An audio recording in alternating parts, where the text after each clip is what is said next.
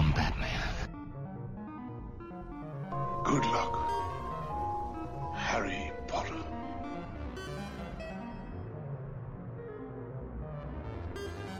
Well, cover me with eggs and flour and bake me for 40 minutes. Hello, and welcome to Screen Masters with me, Bav. Me, Fluff. And today on the show, we are going to start a retrospective look back at the Lord of the Rings movie, because this year will be the 20th anniversary, I believe. Yeah.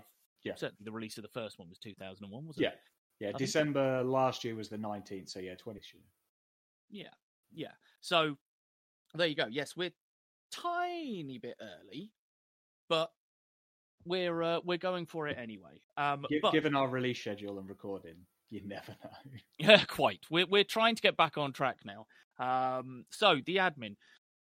Oh no, I need to turn some words, don't I? So in line with the episode today, I am going to turn to the words of Pippin and say, "Home is behind, the world ahead, and there are many paths to tread, through shadow to the edge of night, until the stars are all alight.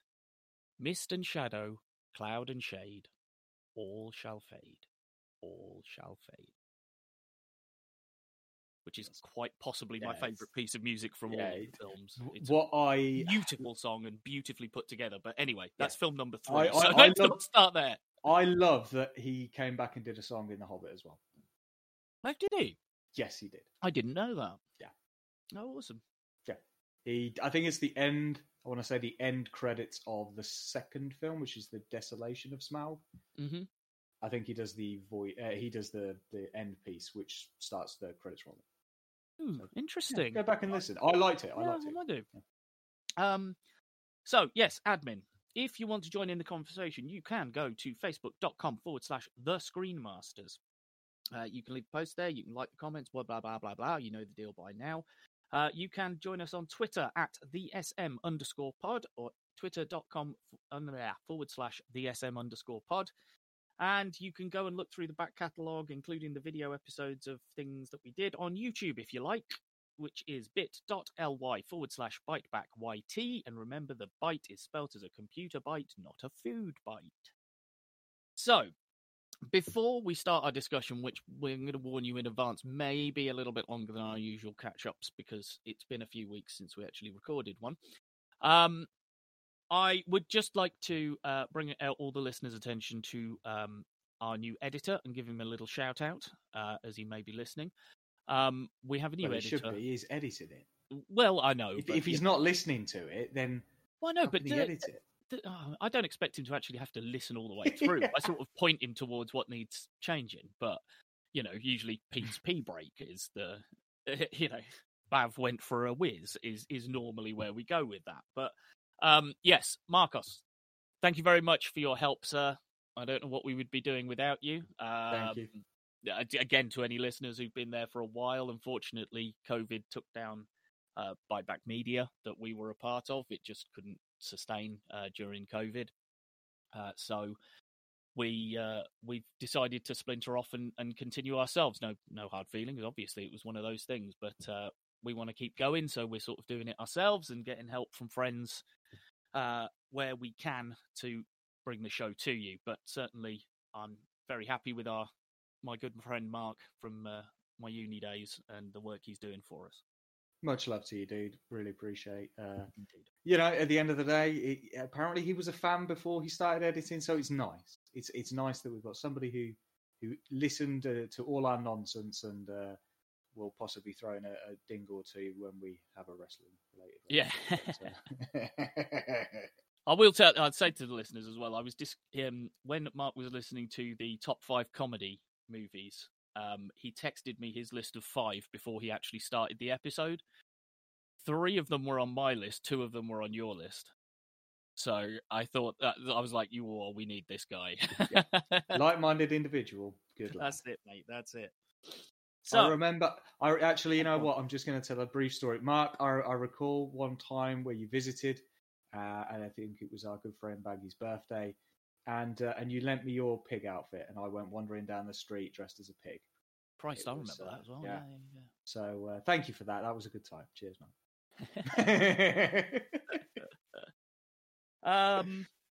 So yes, we're going to get to probably only Fellowship today, and then the next episode will be the second two films, Two Towers and Return of the King. Well, we'll see.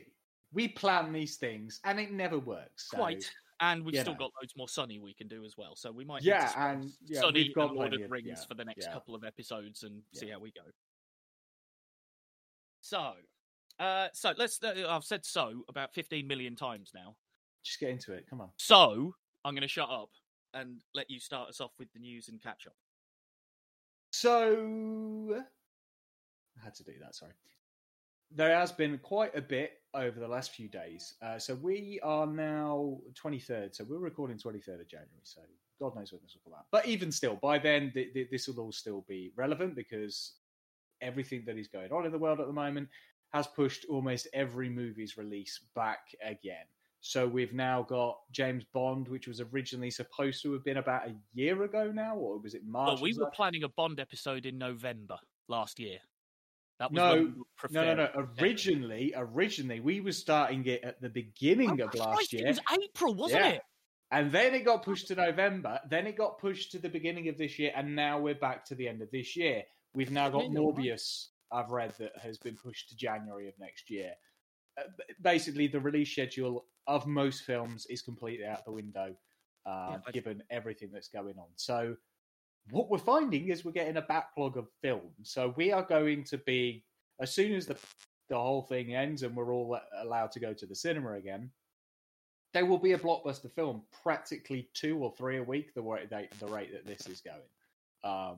They're just starting production, on Thor. Everybody's getting together for that. We've seen most of the Guardians cast to some degree or other have been announced for the film in some capacity, which makes sense given the end of Endgame. That's kind of the big thing. TV releases, our Marvel series are still coming, and a lot of stuff like that. But our big blockbuster movies, who's to say when they're all going to come back at this point? Yeah, absolutely. So that's kind of, that's the big thing, really. It's everything's still being, produced. They're just, the release of a lot of it is unsure, which leads us obviously briefly into, the success of Marvel TV shows moving forward. And let's, discuss quickly the first 2 episodes of WandaVision. Indeed. So yes, as we talk to you now, there's been the first 2 episodes. The 3rd episode is out, but I haven't watched it, so we can't discuss it yet because I'm watching it with my daughter. What's going on, Fluff? Honestly, me and my 12-year-old have sat down and we have been back and forth over what the hell's going on. Yeah. My leading theory is that this is in Scarlet's head. This is in the witch's head. Mm-hmm. And this is like a reality that she's created due to some sort of mental health crisis that she's had. But obviously, because she's Scarlet Witch, if she has a mental health crisis, shit can go really, really bad. Yeah. Because of her powers. Well, this is the thing. There's a lot of conjecture about this. And within the first episode, within the first 2, this is the great thing I love about it. It's a mystery series, and I really do enjoy it. Absolutely is. There's been so much to enjoy. Her powers within the film universe haven't been really fully explored. She's got telekinesis. That's essentially what we've seen. We saw in Age of Ultron where she was able to get into the minds of some of the Avengers and obviously, put them in a spin. But none of that has really developed since she's become a good guy. We've just seen forceful use of her abilities. She went toe-to-toe with Thanos. He shat himself and just went, suicide mission my entire army because she's taking me down. She's a tough old girl. But her other abilities, her reality-bending abilities, has not really been fully explored. No, you're absolutely right. It's sort of, she's gone to a place of, here's some red puffy, some red stuff from the end of my hands. Yeah. And it does whatever we want it to do at the time. Yeah, because I, being a huge X-Men fan, and I've read so much comic book lore, with her relationship with Pietro's with Magneto. He is their father. He's not their father. In most people's eyes, he's still their father. Whatever, all the nonsense, between Fox and Marvel back, that's beside the point. That's one interesting thing to mention, actually, on that point, isn't it? Is that her name is listed in the beginning as Wanda Maximoff. Mm-hmm. So she's Maximoff. Yeah. Well, it's Eric Lencher is Magneto. It's Eric Lencher, isn't it? Yeah. It was Pietro and Wanda Maximoff because they were named after their mother, and then that was where the whole thing. So her comic book history is very, very varied. Anyway, her abilities are very, very crazy. There, we know all about House of M. If you haven't read that comic book story, I wholeheartedly encourage you to go and read it. You don't need to have known all of the Marvel Universe by now. You've been led to so many of the characters, most of the people anyway. Pick up the graphic novel and it might give you a bit of an understanding of how fragile her mental state can be. It's a fantastic read. And with that, she can control reality. This, I think, I want to say it's kind of 50-50. I don't think it's in her head. I think it is in reality, but I think it's more like Truman Show. Yeah, Eva thinks that. She thinks she's being... that someone is manipulating her powers or has tricked her into using her powers for something else, and this is like a holding zone that they're keeping her brain in, if you like, while they're utilizing her for other means. Yeah, other people around her seem to be aware, but dismissive of what is going on. Because again, you look at some of the evidence. Vision, he has the Mind Stone in his head. Yes. That's not possible. He also kind of alternates, like he has this quizzical thing and then bounces straight back in. I've got to give a massive shout out to Paul Bettany. What a fantastic performance he did, from just doing the kind of bouncy sitcom-y stuff to then very, very stoic. I just thought was absolutely fantastic performance. And I think he's going to be the acting shining star, so to speak, out of this series. He just really has the chops for it. Potentially. I got to say, in the first episode, I found him a little bit... I didn't think he was particularly fantastic at some of the comedy beats. I think that's... Comedy chops weren't there. The second one, yes, was a lot better, because I quite liked the whole him being kind of drunk and turning into a sort of a cockney while he's talking to people. That was quite funny, and he did quite well with that. Yeah, I think it's all... I mean, again, the black and white of it all, we went in this knowing bits, but not a lot. And then colour, Eva was like, why is there colour? I was like, don't know why that's That's it. It's all part of this trauma transition, whatever. And I love as well, in the second episode, we get... so it's Vision's boss's wife is Deborah Jo Rupp, who I've loved because she was the mum in that 70s show, and she's just this fantastic sitcom actress, and just watching her bounce around, and she was so very fitting as well for the show. For me. And then again in the first episode, is it the first one? Yeah, the first one, where the just really creepy moments when the bloke starts just before his boss starts choking. Yeah, he's like, "Why are you here? Why are you here? Yeah. Why are you?" And suddenly it's serious. Yeah. And then he starts choking, and his wife is sitting there laughing, going, "Stop it! Stop it! Yeah, exactly. Yeah. Stop it! And stop it!" And this it's like, is whoa! This is where we see as well that Wanda is in control of the whole situation, because she looks at Vision and goes, "Okay, nobody moves, nobody does anything unless she allows it." So whether she's doing this all consciously or she's being manipulated, and that brings me to the adverts. The infomercials. Yeah, because the start poster, fine, okay, that works. But yeah, when I saw Strucker watches, I was like, what? Yeah. What? And this is the thing. We all know that she came from, Strucker's experiments with the Mind Stone, because it was in the Scepter. So we know a lot of this stuff. Again, are they going to introduce the X-Men into this? There's still the Multiverse of Madness stuff that we've got to deal with Doctor Strange. We've also not even discussed that Monica Rambeau is clearly there, but hasn't revealed herself. Is that who that woman is? Geraldine. Yeah. Yeah, as soon as I recognised the actress, but as soon as she appeared, I was like, it's Monica Rambeau. And yes, that was it. I was like, okay, but she's obviously misleading it. We've also got the symbols for sword which thank you. I kept seeing that symbol and was like, I can't remember what that is. Yeah, well, it's a sword, and I was like, oh, well, that's for sword, which in the comic books is one of the organizations similar to S.H.I.E.L.D., but this kind of deals with alien threats to Earth. It was first introduced in Astonishing X-Men. Was it the Whedon run? Yes, it was a Whedon run, yeah. Abigail Brand. So we may see her at some point. Fantastic character.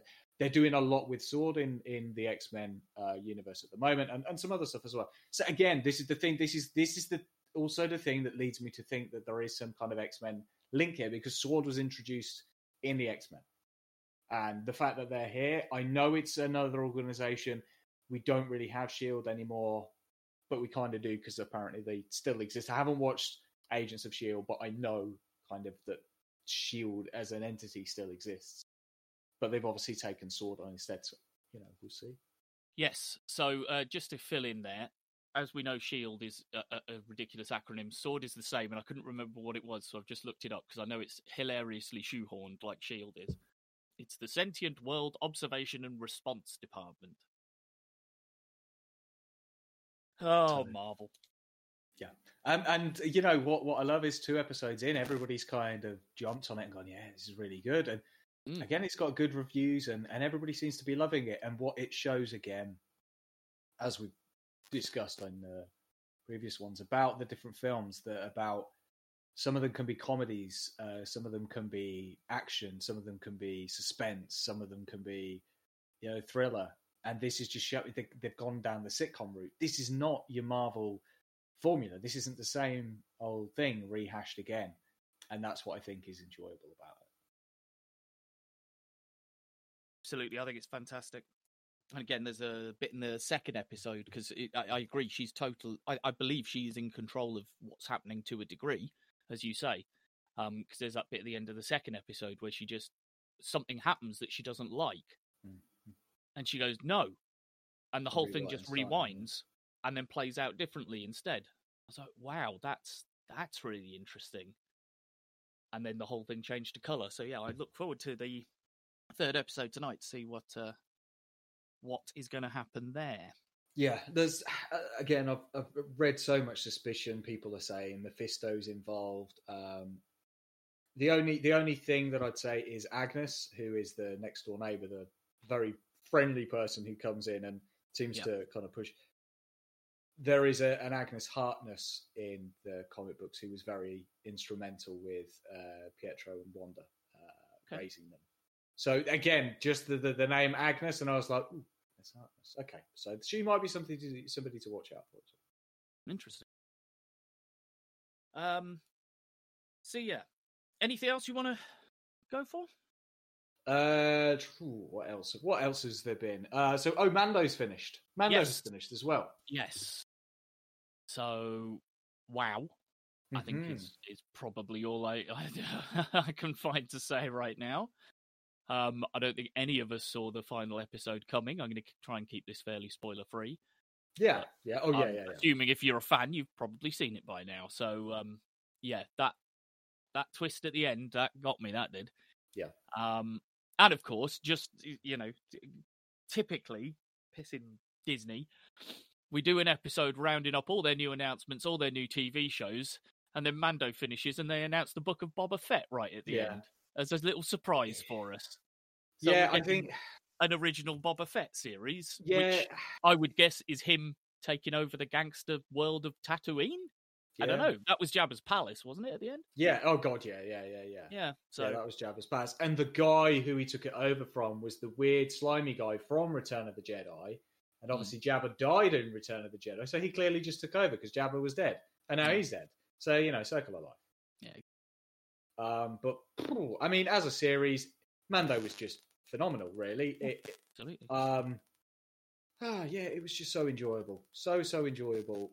Just looting some of the threads, letting them just dangle for a potential season. Well, we know season 3.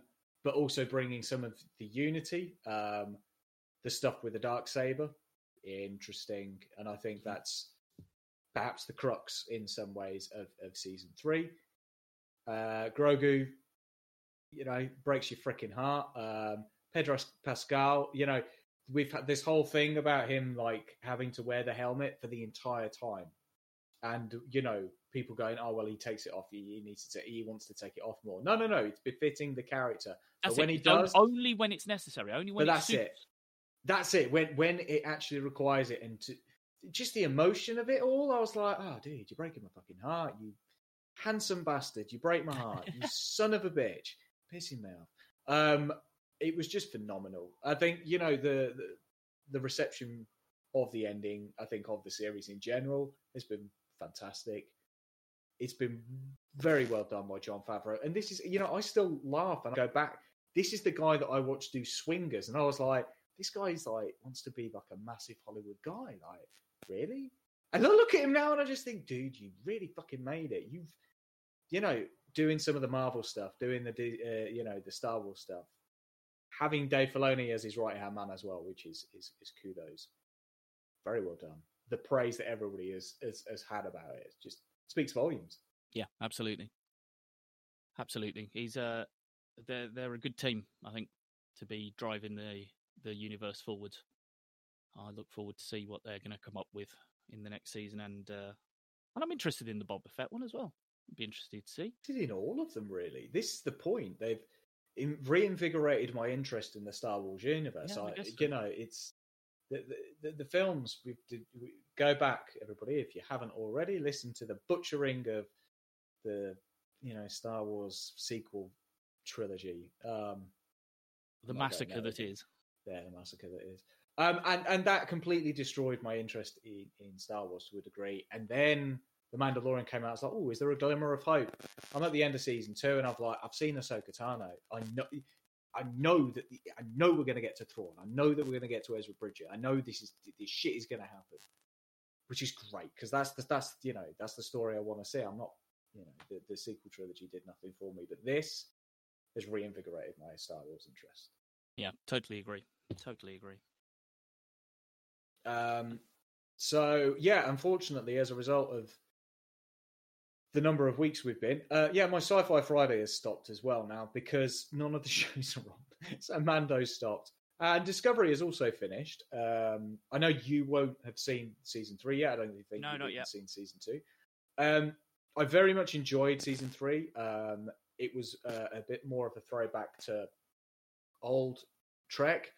The only problem I had was kind of the end of it. No spoilers. It ended on kind of a 3-parter story. Okay. There was like a 2-parter and then there was a 3-parter. Whereas the majority of the rest of the season are kind of in individual episodes, which I heartily enjoy. That's sometimes the best Trek for me is those single episodes where, you can go back and rewatch. Yeah, it's part of a greater all story because they always are now. But you can also just enjoy the episode. It fell down a little bit for me towards the end because it was multi-part episodes. Sometimes that, but still very, very enjoyable. Looking forward to seeing how Trek moves forward for a number of reasons. Won't reveal those because you haven't watched it. But so my Sci-Fi Friday stopped. However, The Expanse started again. Yes, of course, December. I've forgotten about that one. So now we've only got 2 more weeks to go. This shows, since when it started to now. Yeah.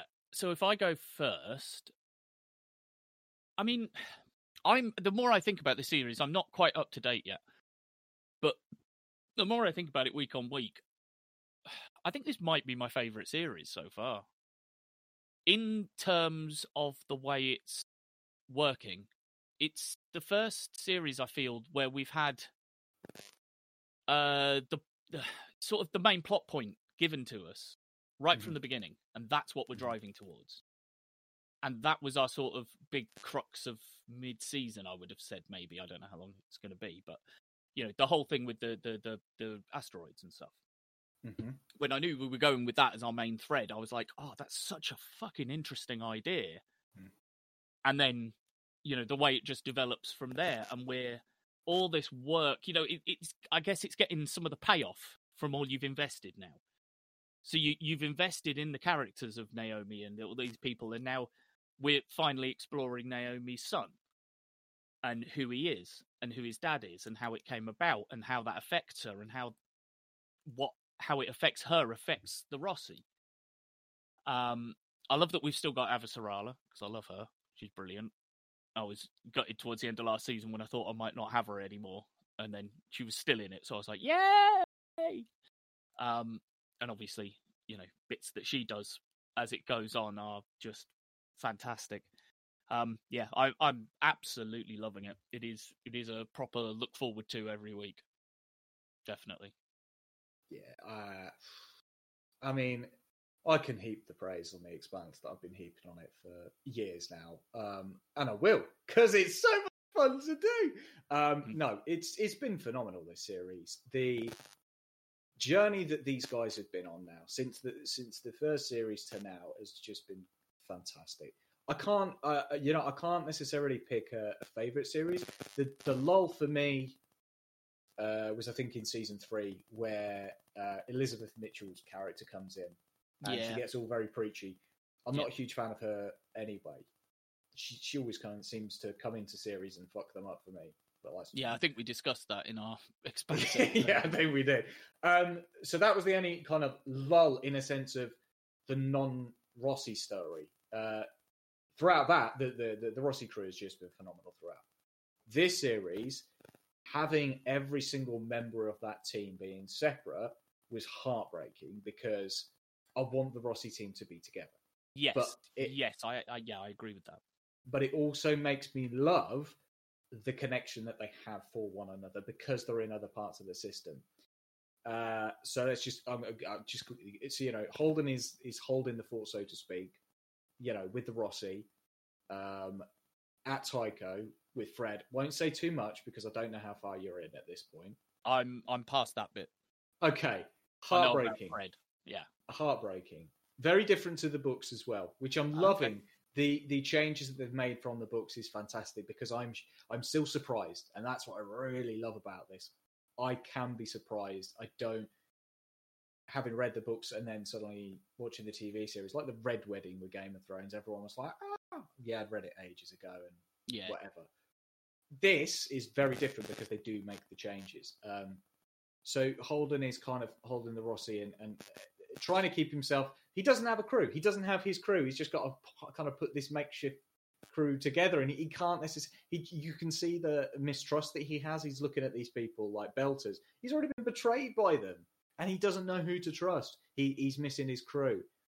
Amos is in Earth. We've got him going and seeing Peaches. His little interactions with Avasarala, where he calls her Chrissy, and she's like, "Don't call me that." Just plays so well, because again, in the books, he loves just calling her Chrissy, and she's like, she secretly loves it, but just tells him that she hates it, because that's the way it is. Everything that's going on with him and Peaches down on Earth, wow. Just, again, developing him as a character. I know you're loving that. Because he's your favourite character. He's our friend Gav's favourite character as well, because he's like, oh. It's a bit with him and Tiny. Yeah. The bit where he suplexes him down the fucking hole. I fucking loved that. Yeah, of all the things. Absolutely fucking loved it. Of all the things, wrestling reference there. Just, German suplex. Boom, there you go. Straight down. Loved it. That's fantastic. And like you say, yes, Amos, I really enjoyed the arc he's going through, because there was a bit, I think in maybe the last episode I watched or something, where he's like, I've been away too long. That was about, he realizes himself starting to become the quote unquote monster bad guy that he feels he is underneath. Yeah. But when he's with Holden keeps him in check. It's that conversation he's having with Melba. I call her Peaches because that's what he calls her. He's having that conversation. I totally forgotten about Peaches. When he got in there and called her Peaches, I was like, who the fuck's Peaches? And then remembered who it was. Yeah. Just because having read the book, he calls her Peaches all the time, so it becomes so much easier. But that conversation where, she's talking about the fact that she just mauled the shit, she's activated a implant. She's mauled the crap out of the guy. And Amos has just stood there completely butt naked. For all the ladies, I'm sure that must have been a treat to watch Amos strip basically down to the buff. And he's just covered in blood, and he's just kind of stood there. And then they have this conversation afterwards about the monster inside, and then he's like, I need to get the fuck back to my crew. I need to get home. I need to be with the people that manage me and keep me in check, so to speak. God. Alex is off with Bobby on a mystery mission. I'm of two minds of it. It's obviously difficult because I know the Kassanvar will not be coming back for season 6. I know. Understandably, as a result of allegations made against it. Blah, blah, blah. It's just heartbreaking because of the character. I like portrayed. Alex. He is Alex, but it is. I hope and I trust that they'll deal with it appropriately. Is all I can really say. So it's a bit heartbreaking to see his story will possibly not complete, so to speak. But again, Bobby just accepting like Mars is dead. Mars, we can't do anything. Mars is completely corrupt, and the idea and what Mars stood for to try and develop itself, all the businesses are going out of, all of the vacancy signs that Alex sees at one point, everybody's abandoning Mars. Mars is no longer an option. There's worlds out there through the ring gates that have life already on them. You don't need to create it. It's already there.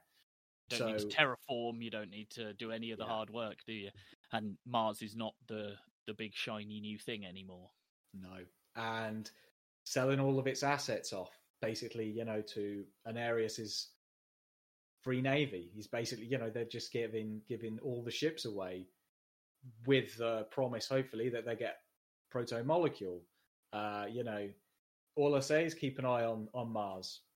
That's not the end just yet. And then we've got Naomi. And honestly, Dominic Tipper's performance in the last 2 episodes alone, you may not have seen this week's.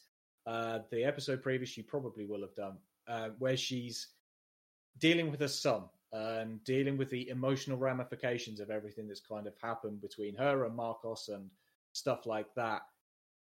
I was on the edge of my seat because it was an emotional episode, heavily emotional episode. A lot of them have been. But her performance alone was fucking fantastic, I thought. And then this week's, I was just like, give that girl an award. She's just absolutely brilliant. And that's the thing.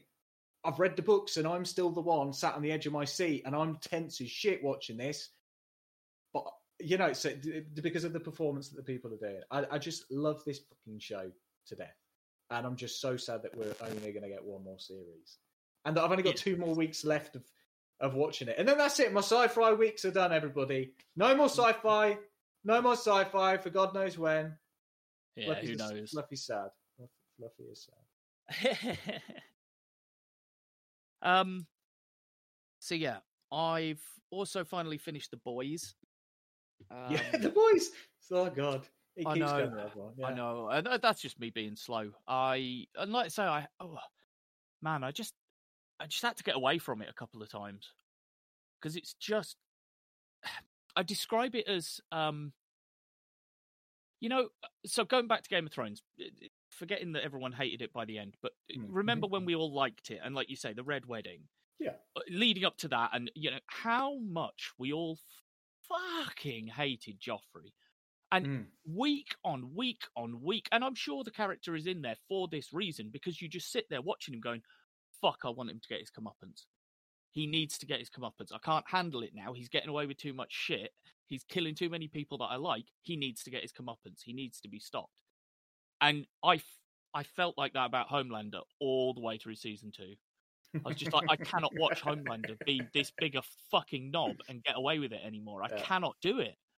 And I remember feeling like that when I read the comics as well. That like, shit, this guy, they better win.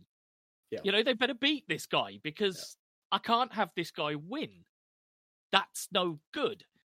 I felt that the second series was slightly, I don't know, I felt it was a little bit, I want to say directionless, but I know it wasn't. But what I mean by that is that there was no sort of, within the first 2 episodes, we'd established where we were going to go. Mm-hmm. You know what I mean? It's like I said with the Expanse, at the beginning of the series, we're showing the asteroids and everything. So, okay, right, that's way for my son to disappear. I know you do. You say that you won't now, but unfortunately you're going to do it. And watching, again, we've had the luxury of reading the comic books, which are still fantastic. Vicious and vulgar as shit in places, and very, very awkward in places as well, but very enjoyable. We're seeing a very different version of Butcher here than we have there. Yeah. He has a bit more of a heart, because he doesn't. By the end of this, we see his compassion towards her son, not because he's a suit, but because it's her son. By that point, the woman who loves son. Yeah, which we wouldn't have necessarily, I don't think, seen in the comic book as we have here. True. So there was that one story. There was obviously Huey and Annie. There was always going to be that story because it was just a continuation. How are they going to develop that? How is he going to be separate for her? And then the other one was Kimiko, was her story. So I felt that there were three, and then we obviously had Stormfront thrown in the mix. And the Stormfront Liberty and all that stuff in the background. Yeah, which was fantastic because, again, they changed, as they always should do, they changing plots from the comic books and stuff like that, so that we are surprised, and, showing how old she was, and then being very much herself to Homelander, and then him and her just banging in one of the most awkward sex scenes I think I've ever seen. That was that was an episode that after I watched it, I had to go away for a little bit. I was like, I can't watch another one of these at the minute. And this goes back to actually something we discussed before in previous pods as well, about everybody was moaning when this came out, and people were going, I'm not going to, to hell with this show. I'll wait until it's all in one. And I think I've appreciated more, again, with The Expanse, with Discovery, with Mando, with WandaVision, with all of them now. I'm appreciating the time it takes between watching one episode to another because I can digest what I've seen. And with The Boys, oh my God, was that so more important. I'd get to the end of an episode and the shock value of one thing after another, at the end of it, it made me go, I need to think about this. Yeah, that's it. As a whole, I think it's just a fantastic series. And, there was a few strings which were left, and, we will obviously pick up. Anthony Starr, though, as you say, fantastic performance. Absolutely. I never thought he was, again, I've mentioned before, I first saw him in Banshee, which was a real sort of B-movie type TV show. It was very entertaining, but it wasn't a serious TV show. But, he was just a basic character in that. He wasn't anything too fantastic. You didn't really get to see a lot of range out of him, but fuck. Again, you watch him in that and you watch him in this, and it's a whole different ballgame. It's the quiet menace, I think, is a difficult thing to pull off for some people to look so smiley and welcoming, but then you look into their eyes and you can see the threat. Yeah. There's a thing, at times I'm like, I want to feel compassion for you because you've been screwed up and blah, blah, blah. You're just such a horrible person. And just, I think it just sums it up. His final act of the series, which I absolutely, just cracked me up. And he's just stood on a rooftop at the end of the last episode, just masturbating away, going, I can do whatever I want. Yeah. Oh, Christ, I'd forgotten that. Fuck. Yeah. Jesus Christ, you're right. There you go. He's just saying it over and over again, isn't he? Yeah. Fuck. Just having a wank, just, I can do whatever I want. It's hilarious, really, because it's kind of like an anti-Batman, but... And I don't know whether you've read this, but the obviously the writers and guys behind it have announced, because loads of people have been dissing them for a while, and they're going to do Herogasm, which was, if you recall, I think it was a 6 issues spin-off of The Boys. It basically told the story of all of the superheroes going to an island in the middle of paradise and basically just fucking their brains out against whores galore, essentially. And they've basically said, yeah, we've welcomed the challenge. We're doing it in season 3. Yeah, I remember that graphic novel Yeah. I really, really remember that one because that was where the debauchery was just. I'd never seen anything like it in the pages of a comic book when I was reading it. I will be interested to see if they take the same approach in the TV series. It'll be interesting. It'll be interesting. It will. Right. Last couple of things then. Obviously, I did say, everyone, this was going to be a slightly longer recap.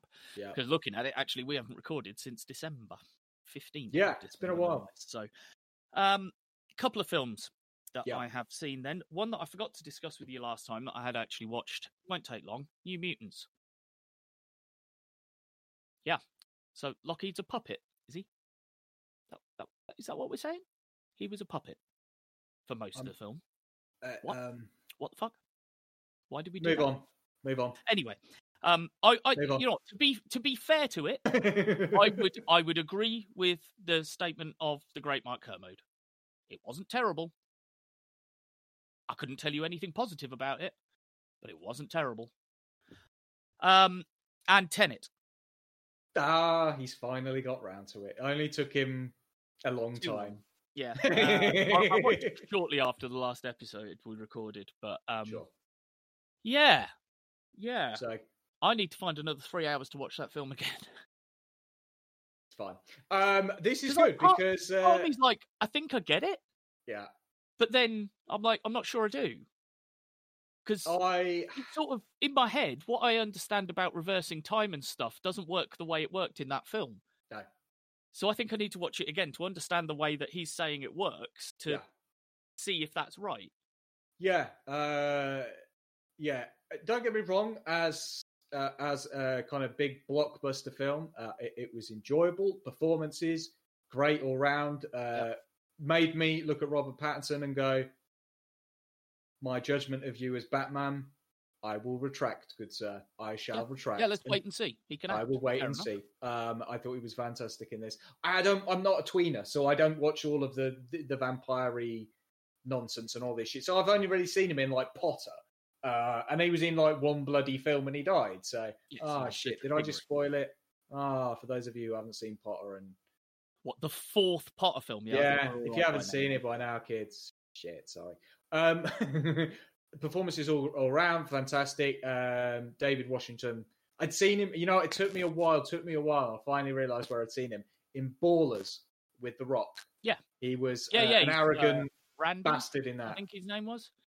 And Ricky Jarrett. Ricky Jarrett, yeah, there you go. And it took me ages to remember who he was. And I was like, And I thought back then that the guy who played him was good. And I didn't realise until I'd seen this. And I was like, David Washington, wait a minute, you're Denzel Washington's son. Yes, he is Denzel Washington's son. So is he? Like, yes, he is. I didn't even put that together. Fuck. He's Denzel's son. Denzel's son. Wow. Lush. Yeah. Nice. That's cool. Yeah. Awesome. I didn't know that. Thank you. That's all right. Yeah, you learn something new every day. It's because I'd read an interview or something with Denzel talking about his son being an actor as well, that they hadn't. I don't think he was like, no, we've no plans to kind of do anything, but you never know. And then he was talking about his father and and I was like, hang on a minute, I'm putting 2 and 2 together. Yeah, it's Denzel's son. So yeah, Elizabeth Debicki, I thought was really, really good. Oh my god, fell in love with that woman a little bit in this movie. Jesus, she is just a little. She's a stunning woman. I mean, don't get me wrong. I was like hot for her when she was in Guardians too, like all dressed in the gold. I was like, but true, yeah. Alexandra Daddario is still top of my tree at the minute, I'm afraid. Okay, yeah. Kenneth Branagh was good, but a bit underwhelming for me to a certain degree. It was enjoyable, but I'm not going to turn around and go, yeah, it's his best work. No, it's not. It's not, because I couldn't hear half the film as well, and that is a criticism that may bother other people. But I heard that a lot. Yeah, I heard that a lot. I did not experience that myself. I don't know really why. Did. Maybe I had it turned up really loud or something. I honestly don't know why, but I felt I could hear everything that was being said. I didn't feel I missed anything. I mean, I obviously had the luxury. I went to the cinema just before lockdown 2 3.0, whichever we're on now. So I was lucky enough to go. I think I remember saying back then that the thing that pissed me off, and I went to the cinema and I was like, guys, I used to work here. The screen is not in size. And they came in and I'm like, no, it's fine. And I'm sat there and the whole film, it detracted away from the actual film itself because it was not in scope for me. So, but the sound for me in the cinema also wasn't great. There were points where they had the masks on. And I was like, I have no idea what you're saying. And then coming out and seeing the opinions that everybody was saying the same, I was like, not just me then. Not just me. I know he experiments, and I know that Nolan likes to play with certain things, but I'm like, dude, we had the major problem when nobody could hear Bane, apparently, which is why you had to change that. I mean, that just sounds... my impression of Bane.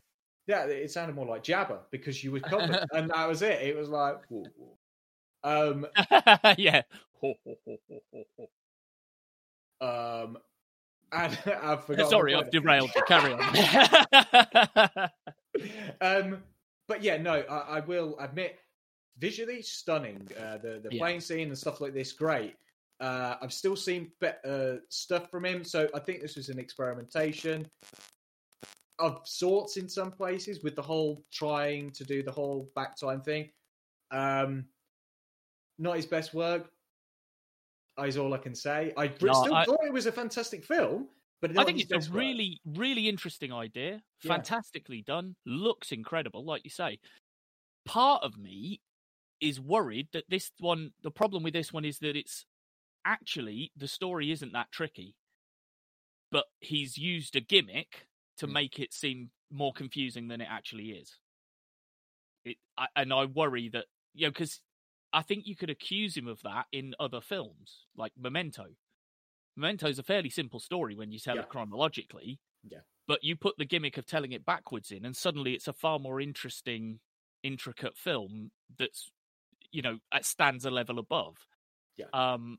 Inception, to a degree, has that sort of twist bit in it where you find something out. I worry that he likes a little gimmick. Like Dunkirk is about the only one I can think of that doesn't have a gimmick, but it kind of does, because he splits the story into 3 parts and then tells it over 3 different periods of time, doesn't he? A day, a week, a week, a day, and an hour from the 3 different perspectives. So he does use a gimmick to make that story more interesting. And I just, for me, this one, maybe the gimmick was a little bit too shone a little bit more than the actual film did. Because again, I don't even think it makes... I feel like there's another part. Yeah, it certainly feels like this was one film and there's another film, because Patterson's character's interactions with Washington's character, it's, everyone by the end of it kind of goes, well, actually, he's known him the whole time because he recruited him, and that's what he knew what drink he wanted right at the start, not because of blah, blah, blah, but because he's known him forever. This then creates the problem for me about the concept of time in this, because I know it's going to be a really obscure reference in throwing it. Go back to our Red Dwarf episodes where we discussed this. Backwards. The concept of time going backwards. So we've got this interjection of time going forwards and backwards. Again, are there any physical ramifications from you going forwards to backwards? Do you start to de-age? And that kind of thing starts to play into my mind a little bit. And I'm like, so I want another episode in this story to try and understand how he's come about with this theory of moving backwards and stuff like that, because it's not fully explained to me. I don't feel that there's a sensibility to it. I think if I'm remembering rightly, I think they would argue that their explanation for it is, because they say something about you're going forwards, but the world around you is going backwards or something. There's something that means that you yourself are okay. Because that's my other thing. When the backwards crew land for the final push, they're running forwards. Yeah. But they're backwards in time. Shouldn't they be running backwards? Yes, this is my point. That's the bit that I don't understand. Yes, I need to. There are elements of this that don't, because we talk. We judge things on the basis of reality. Okay, explain the physics of this to me then. We've talked about Interstellar, and he goes into the whole fucking thing about Interstellar. He's very intricate about this, and you've just dismissed the physics of everything now. You go into a tunnel, just spin it around, and now you're backwards in time. Explain this to me. Yeah, how is that working? Yes. Yeah, So, exactly. Because again, they look for the image coming out before you go in, because then you know you're okay. So if the image is coming, no. But then that's it. That's it cause blows. and This is effect. the problem with it. It blows my mind, and it's not a plot that blows my mind. It's the mechanics of what he's doing that blows my mind. Mechanics straight away. If that's already occurred, then it's predetermined. Exactly. Is that what you're telling me? Yeah. This is what I need to know. So weird. Yeah. Okay. Well, I'm done there. Anything else? One other film I'll touch on is The Midnight Sky. Don't know if you've seen it yet. No, not heard of it, actually. Okay. It's the George Clooney film that was out on Netflix on Christmas Eve, I believe. Okay. I won't say too much about it because I didn't know whether you had or not. So it's directed by Clooney. He is starring in it. Felicity Jones is in it as well. Yeah. The simple story of it is Earth is not in a good state in terms of the climate of Earth is becoming unstable. So there is a science team which has been sent out to one of Jupiter's moons in order to determine if human life can live there on a permanent basis, basically because the polar Earth is fucked. That's kind of the crux of the film. So George Clooney is a character who is in a research station on Earth while everybody else has kind of abandoned it. And then we've got Felicity Jones and a number of crew in space. And I don't want to say too much, but it's been a bit of a mixed review thing. I really enjoyed it. I don't mind these kind of stories where there's not a huge ensemble cast. It reminded me very much of Io, The Last on Earth, which we touched on previously. That kind of end of the world, everybody kind of abandons Earth kind of scenario. Very, very similar. Small cast. There's a couple of twists and turns and things like that. I really enjoyed it. I don't know, like loads of people have been a bit critical over it. I quite enjoyed it because it is a bit of a sci-fi film, a bit of a drama, a bit suspenseful in places. But I also enjoyed it because we haven't been able to enjoy new films for quite some time now. As weird as that may sound, new good films, and to watch a new film, which I haven't seen, I'm trying to think of the last new film that I'd watched. Tenet was probably it. To sit down and watch a new film, I just got engrossed in it. Fully engrossed, and I think that may be why I enjoyed it a little bit more than perhaps I should have done. But I really quite enjoyed it. But Io, The Last on Earth, that kind of post-apocalyptic Earth scenario, I don't know, it always intrigues me a little bit, just to see what, I had this conversation with my mum because she watched it, and we were discussing it, and she was like, about the possibilities and things like this. I love it because me and my mum have these great conversations now that we're, I'm a little bit older, and we talk about stuff like this. And I was just like, this is why I keep saying to you, humanity needs to get off Earth because this planet goes, we're screwed. And she was like, I'm beginning to see it. And it was just, and it just makes me laugh because I can have these conversations. And, you watch this and you go, we need to get off Earth, guys, because this could happen. Like, seriously, this could happen. Interesting. I'll have to keep my eyes open. Yeah, no. It is on Netflix. It's probably dropped out of the top 10 now. Mm-hmm. Like Bridgerton, whatever Bridgerton is. I've got no idea. Queen's Gambit, that's another one people have been talking about. Yeah. Apparently. I tried. I watched the first episode, and then I started on the second, and I just went, I get why people are intrigued in this. It's just not my cup of tea. I'm sorry. Fair enough. No.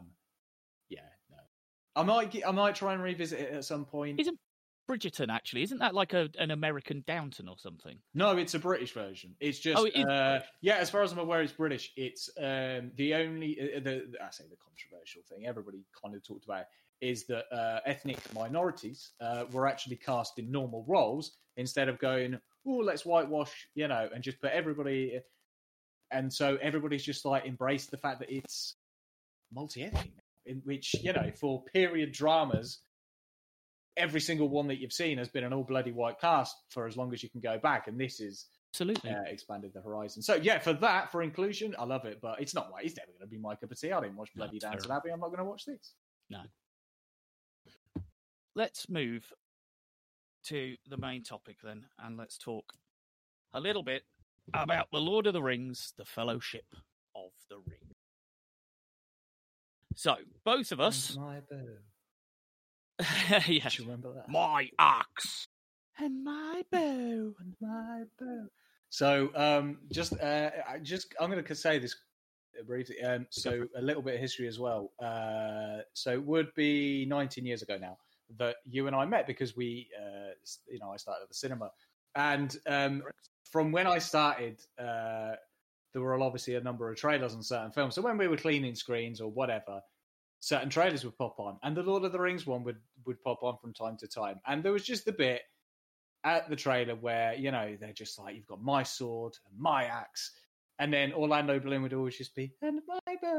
So it just became a running joke for us. So exactly. But that just, again, when I think about this film and I go, it's 19 years old, that just makes me go, shit, I've known you. Yeah, 19 crazy. years. Crazy, isn't it? 19 years. Yeah. It's insane. Well, 20 years by the time we get to December. But just, it's so crazy.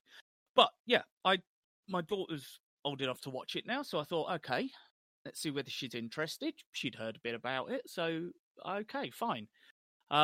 Little anecdote based around that. We watched, obviously, we're talking extended versions here, guys. You might as well. So we're watching the extended version, which is obviously 2 Blu-ray discs for the film. And we got to it took us 2 nights to watch the first disc in 2 1-hour sittings. And then when we got to the end of the second disc, end of the first disc, she was like, was that the end? I don't feel like it ended. I was like, Eva, that's we're halfway through the film, love. It's like, that's only halfway through the first film. No, we're on disc 2 now. Yeah. And then that took us another 2 nights to watch. So yeah, each one takes us about 4 days to watch because we watch it in bits and pieces. Apologies if anyone heard that bang. I've just pulled a leg out from my table. And made all my equipment nearly fall on the floor, so that was great. Yeah, so it's been funny watching it with her and how she thinks of it. It's because I'd not read the books. Had you read the books before it came out? Yeah, I'd read them, but I couldn't fully remember them because I'd read them. My brother had got The Hobbit and The Lord of the Rings, and so I'd read them, but I didn't necessarily digest them fully. So I knew the intricacies of the story, but obviously it completely changes when it comes to the films anyway, to a certain degree. Yeah, bits and pieces do, don't they? So I'm led to believe. Yeah, I think she struggles with some of the names to start with, which is fair enough. And I'd forgotten about the whole thing with Aragorn, because I just know him as Aragorn now. But of course, he's Strider. He's Strider to start with, and then they call him... No, is it Strider and then Aragorn? It's like they call him Strider to start with. Yeah. And then they call him Aragorn because they get to, essentially know. But yeah, no, that's it. They say he's a ranger to start with. Then they find out his name's Strider. Then it's Aragorn. So that's the bit which she was like, what? Are they all the same person? I was like, yeah. He's Aragorn, but he's been hiding, so he's called himself something else. Yeah. It's fine. They are all the same person. But yeah, it's interesting watching it. I think she's enjoying it. I think she wants to see where it's going.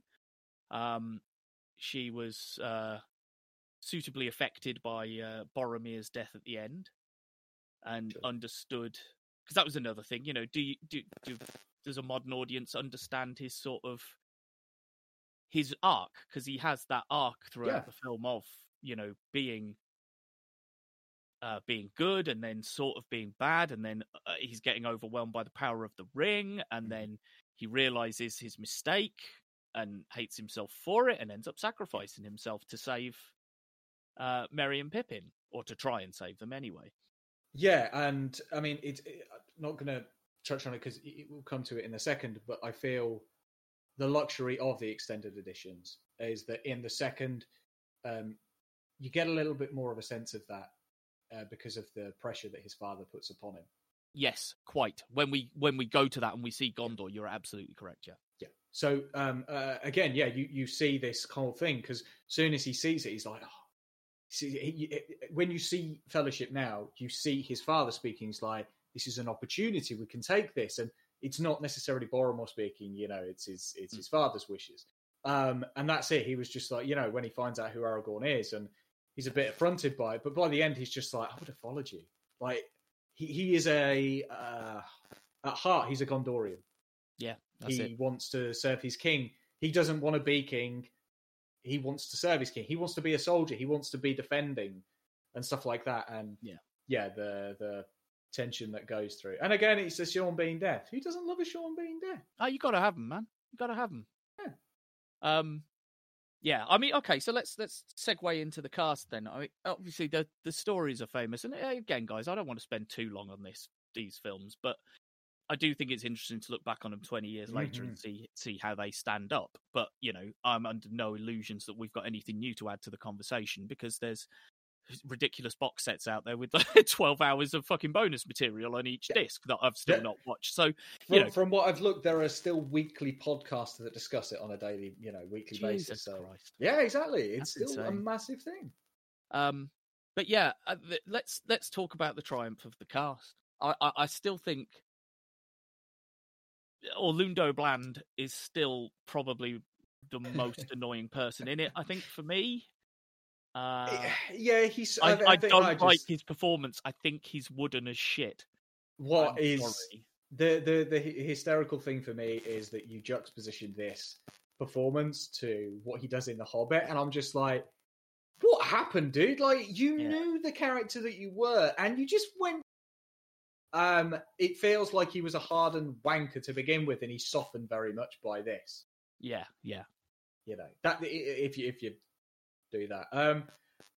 I think as an ensemble cast, I think that's the key for me. This is an ensemble cast. The love and admiration that they have for one another. I've seen the couple of get-togethers, and they get together from time to time, and they take they take a picture and they put it online. They're like, the fellowship's meeting up. The fact that they've all got a tattoo, that they share and stuff like this. Wasn't Elijah Wood the only one who didn't get it? I'm not entirely sure who did or did. As far as I understood it, the fellowship all went and got cut together, didn't they? Yeah. I'm damn sure there was one member, and I feel it was Elijah Wood, who didn't get the tattoo. Okay. But everyone else did. Yeah. But yeah, like you say, that ensemble cast, 9 people.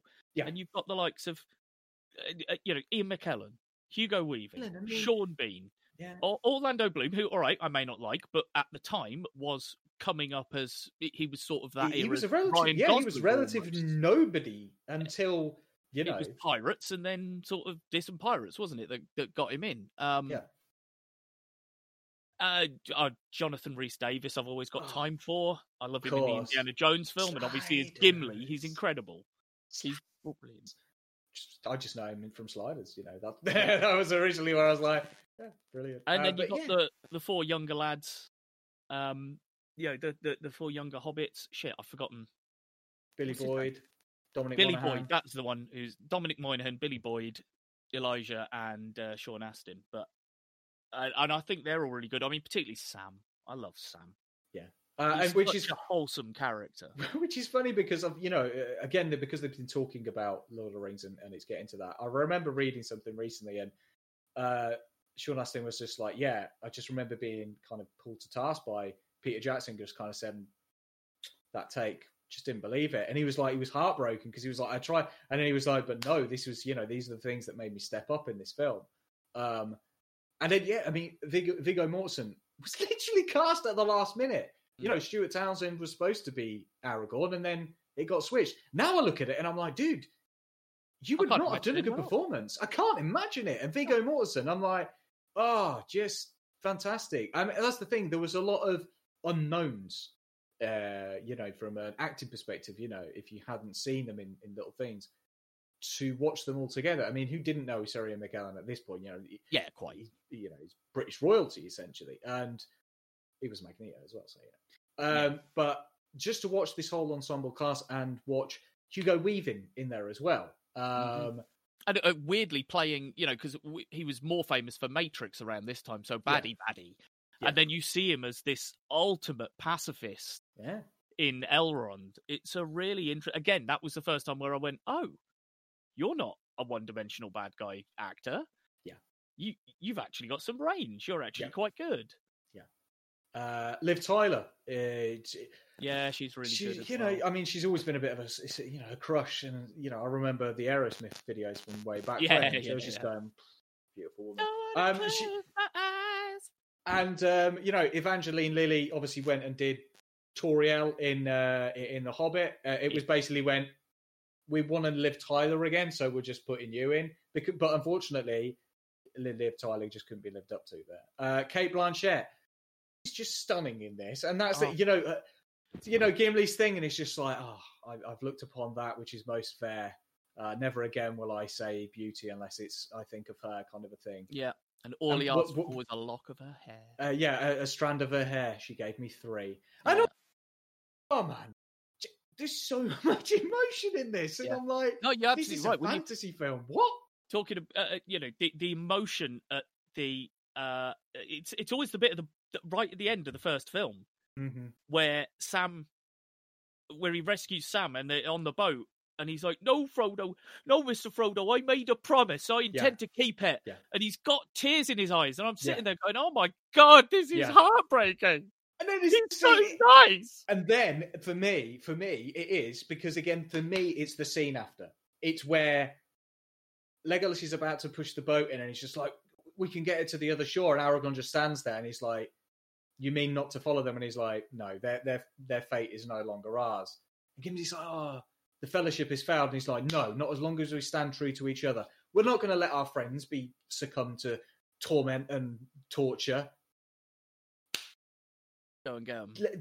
And it's just that punch. And then again, and I've got to give it the soundtrack, Howard Shore. Oh yeah. Fantastic. And it's every mark, like I say, as soon as he gets there, it's like, no, as long as we stay true to each other. And then he turns up on that soundtrack, and I'm like, I love this soundtrack. I've said before, I listen to this. I listen to the soundtrack and go, I know exactly which scene this is. Yeah, same here. I've still got all 3 film soundtracks on my iTunes to listen to. Like you say, picking a bit specifically for me, where the soundtrack plays a key role for me, is a lot of that Galadriel scene, because again, Galadriel has this almost quiet menace behind her. I don't think she's menacing necessarily, but she understands the terror that they face and is almost trying to present some of that to them to prepare them. But the music, the way it swells and drops and goes through those sequences, and the sort of the tantalizing the strings where it's right on the edge and you're thinking, is she going to do something bad? And it's so good. And like you said, and then you see the scene where, she interacts with Gimli and he's just like, oh, you're beautiful. And she just has that quiet giggle. And I'm like, it's just so innocent that it plays so well. The Hobbit theme, just and I can just hear all the beats in my head. And I'm like, it's so uplifting. And so pleasant, the Rivendell theme, and such rich music in this was so important. We go back about John Williams doing, all the best films. Howard Shore did 3 fantastic films, and there are bits in the later ones. I won't touch on them because we'll get to there. But, with Rohan and then with Gondor, he's introducing the individual themes of the different regions and stuff. Yeah. All of this was just fantastic. Yeah, it was. Absolutely brilliant. I'm trying to think of shots. I remember the one shot which I saw it for the first time and just thought, they're really putting their all into this. And it's just before the final fight commences. And Frodo's sword lights up and Aragorn's like, run.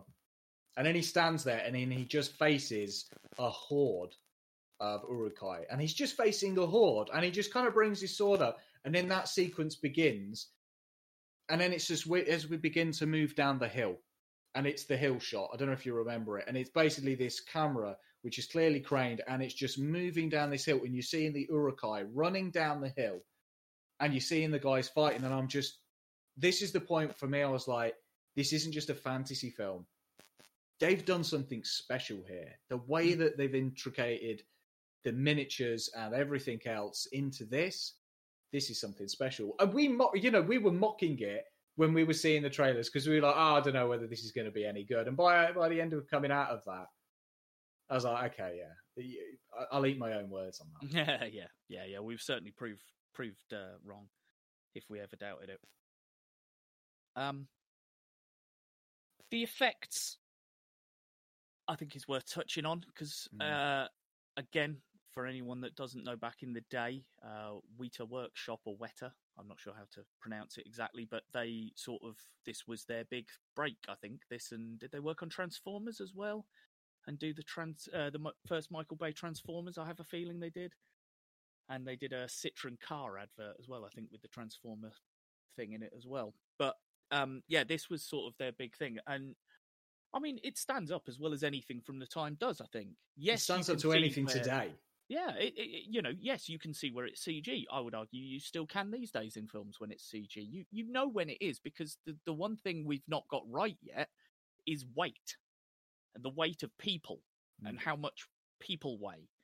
Because you can tell people are moving too floatily or too lightly as they go. And I mean, again, okay, let's touch on that. The effects to have Legolas walking on the snow while everyone else is buried in the snow. All the effects they did to make the hobbits smaller than normal people. It was all just fucking camera trickery. Jonathan Rhys-Davies. He's a pretty big guy. Like, yeah. You know, he's pretty large and he's pretty tall. And he's one of the shortest amongst them. How are you dealing with them? I mean, Sir Ian McKellen has the luxury of being a pretty tall gentleman in real life anyway. But being able to do all of this? Yeah. And again, like you see the hobbits and they're fully sized and, you know, they talk about, how much makeup they had to go in for their feet every day and stuff. Yeah. It was a running joke about their feet. But you look at it and go, but that's because you look at a shot and it's real. Yeah. There's not too much CGI imposed straight away. And we all know that, unfortunately, when it got to The Hobbit, he wasn't in charge of it to begin with. So he was just running at that point trying to get The Hobbit made. Whereas I think if he'd have had the time that he did with Lord of the Rings, the product would have been so much better. Yeah, I agree. Because, I mean, we know... was it 18 months they shot film in this, or was it 2 years or something? Oh, they probably went back and did reshoots. Yeah, that was it. I mean, how do you go up to an actor and go, right, for the next year and a half, I'm sorry, but you're going to live in another country and you're going to film 3 films back to back? They did not get paid a lot of money to star in this film. It was a passion project for a lot of them. Just went, okay, this could be my break into Hollywood. And then, you could say, and then some for, several of them. But the technologies that they developed while making it, loads of people do the comparisons of trilogies. You can't compare. I think it's in Clerks 2 that somebody goes in and they start saying, "Oh, the Lord of the Rings trilogy is better than the Star Wars trilogy." You can't compare the two. They're two trilogies in completely different realms. But one thing that each trilogy did is it pushed the envelope of the technology at the time. Yes, Star Wars did very much so, and so did this, including miniatures and CGI. And like you say, there are hundreds of hours on the DVD box sets and Blu-ray box sets now, and they've just released a 4K edition as well, which is a remastered edition. And again, I love that Peter Jackson went, I've watched The Hobbit now, and I've watched the Lord of the Rings trilogy. You know what really annoyed me is that the color palette wasn't really the same throughout. It's like, I want it to be one continual. So I went back and redid all 6 films. Jesus Christ. He went back and redid all 6 films because he wants to have the same kind of colorization, because he's like, it really peaked here and it really dipped there because things were changing. And he's still a perfectionist on these films that he goes back and redoes that. No, it's crazy. I didn't know that. I think the biggest thing for me watching this is what another reason why it stands up so well is, as you say, it's to do with the time they had into it, but it's the level of attention to detail that absolutely sells it for me more times than not. So let's take a very early scene that is an example. When Gandalf is coming into the Shire and Frodo sees him. And you see Frodo from his perspective. You see Gandalf, and he runs over and he jumps onto him and gives him a hug. And you see Elijah Wood's head. But then it comes around to the front. And you see it's quite clearly, it's quite clearly not Elijah Wood hugging him. It's someone who's shorter than Elijah Wood. And it's like, how, the level of thought that you need to have on that, the attention to detail, and to go, no, let's use an actor, let's not CG it. Mm-hmm. To make that choice as well, Mm-hmm. Let's use Elijah Wood and just paint his legs out. No, let's not. Let's actually do it properly so I can see that is a real person that's hugging Gandalf, because then you're selling it to me. Yeah. And the other thing I noticed is what I can only describe as dirt under the fingernails. Anytime you see a person's hand in that film, it's filthy. Yeah. Or, it's I'm thinking particularly of Aragorn. There's a few times you see his hands, and he's got little cuts on his knuckles, that are bleeding or that have got fresh blood on them, and he's got dirt on his hands and dirt under his fingernails and, teeth. No one has shiny white teeth in that film, nor should they. Yeah. It's that level of attention to detail. Like I say, particularly the hands. To think, all right, we're going to have a close-up of your hands now. Oh, shit, no, they're too clean. Let's, we've got to make up them a little bit. I just, because part of me hopes that isn't the case. Part of me hopes that those little grazes on his knuckles are from where he was using the sword in a scene and it went wrong and he grazed his knuckle. Yeah. And he's got dirt under his fingernails because they've been acting running around a forest. He's just been practicing, and it is the attention to detail that Peter Jackson went into this with was absolutely. The thing for me is you can take it right back to the beginning. Is Hobbiton itself and the Shire. The fact that he built holes into the goddamn ground and allowed it to grow over months so that it looked natural. You have plants all over the place.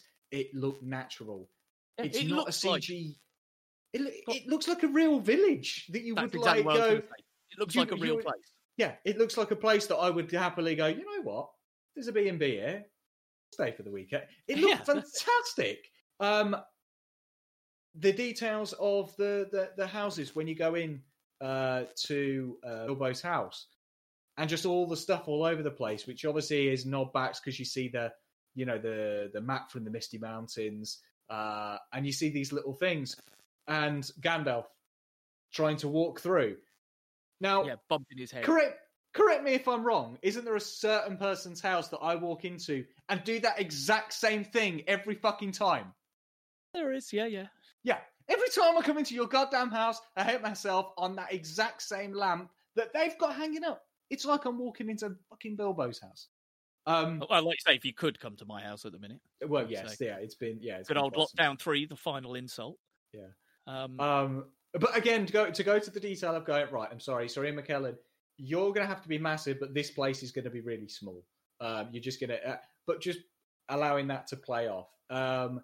Having the late great Sir Ian Holm as well, playing this truly lovable Bilbo. He was such a lovable guy, and just the bit where he's just like, "Hey, my 111th birthday," and you're like, he sounds like he's a little bit drunk, and he might well be. Like, fair play. Again, we may talk about the Hobbits at some point, and I do like Martin Freeman, but he didn't have that likability that Ian Holm brought to that character. Sadly, for me. No, I agree.